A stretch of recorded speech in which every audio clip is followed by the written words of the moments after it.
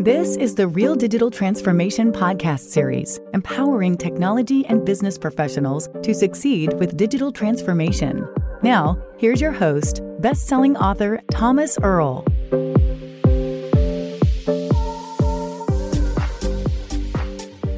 Organizations are successfully carrying out digital transformations.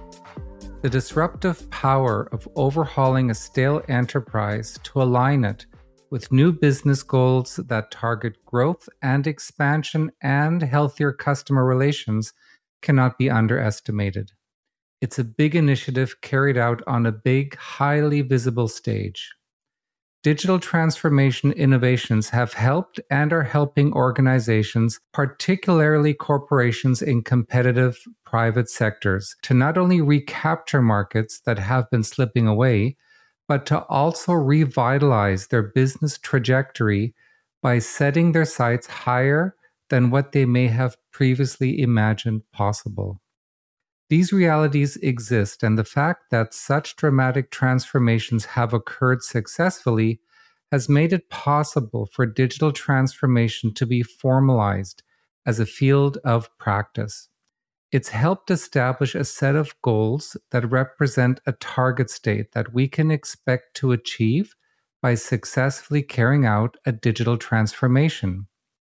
It has also helped establish the corresponding criteria we can now use to determine what constitutes a digital transformation effort that will be capable of achieving those goals. This became the foundational content that Roger Stoffers and I documented when we authored our book, A Field Guide to Digital Transformation. The research that went into putting this title together was enormous, widespread, and highly fascinating. There was a true sense of revelation that digital transformation is an industry innovation legitimately disruptive to business and technology, one of a greater scope and importance than we have seen in a long time. There was also a realization that digital transformation is not for everyone. As Bill Gates was once quoted as stating, "It's fine to celebrate success, but it is more important to heed the lessons of failure." For every digital transformation success story, there have been several that did not end well, and others that have not ended at all, but have instead been veering off course. It's through the many failures and lessons learned that we have been able to establish critical success factors that help organizations clearly understand what is required to succeed at digital transformation. When taking the time to carefully assess these requirements, it may very well become evident that the best course of action is not to proceed or not to proceed yet. In his recent article for Forbes called "Trying Too Hard to Automate and Other Risks of Digital Transformation," Joe McKendrick lists a number of key challenges and risks associated with embarking on a digital transformation, including risks and impacts of over-automation, organizational resistance to a digital culture, difficulties in maintaining proper governance over digital transformation initiatives, the harsh impacts of poor data quality and data bias on underlying data science systems, and the security risks associated with increasing the quantity of potentially vulnerable digital data. These concerns were echoed in our research and in what we authored in the Field Guide. The best way to address these challenges and risks is to understand them deeply.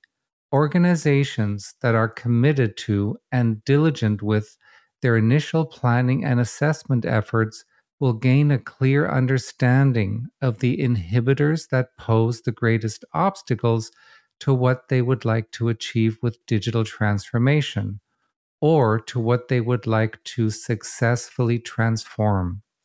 For example, whereas the danger of potential over-automation can be resolved through careful evaluation of business processes and enterprise technology, An organizational culture that does not buy into the introduction of any significant new automation can become a major roadblock that could take months of attentive communication and HR planning to overcome. Some organizations that have taken a close look at what a digital transformation would entail have simply turned away from even attempting it. It's too much, one CIO told me. It would never fly here. For some, avoiding the investment and risk that come with such an initiative may very well be the wisest move. What's worse than falling behind in a competitive market is actually propelling yourself backwards even faster with a failed attempt at transforming your organization. However, this is a move that needs to be based on educated decision-making. Perhaps a digital transformation is the wrong move because the nature of the business and its market or community simply does not warrant it. Perhaps it's a move that is best postponed until the organization has taken steps to better ready itself, or until it is in a position to provide the funding and resources required to see it through. Whatever the case, I suggest you keep it on your radar. Markets and communities can change and evolve as much as individual organizations. A digital transformation initiative is a long-term, strategic effort that itself can and should evolve with the business it is attempting to support. What is undeniable is that, internationally, we are moving toward an era in which empowered digital enterprises will heavily influence and shape the modern business landscape. It is something that most organizations want to be a part of. Digital transformation may not be your cup of tea today, but be sure to make that determination after you've had a good taste of it, and be sure to then keep it on the shelf for when it might become feasible or even essential for you to give it a try. Thank you for joining me on today's podcast. Thank you for listening.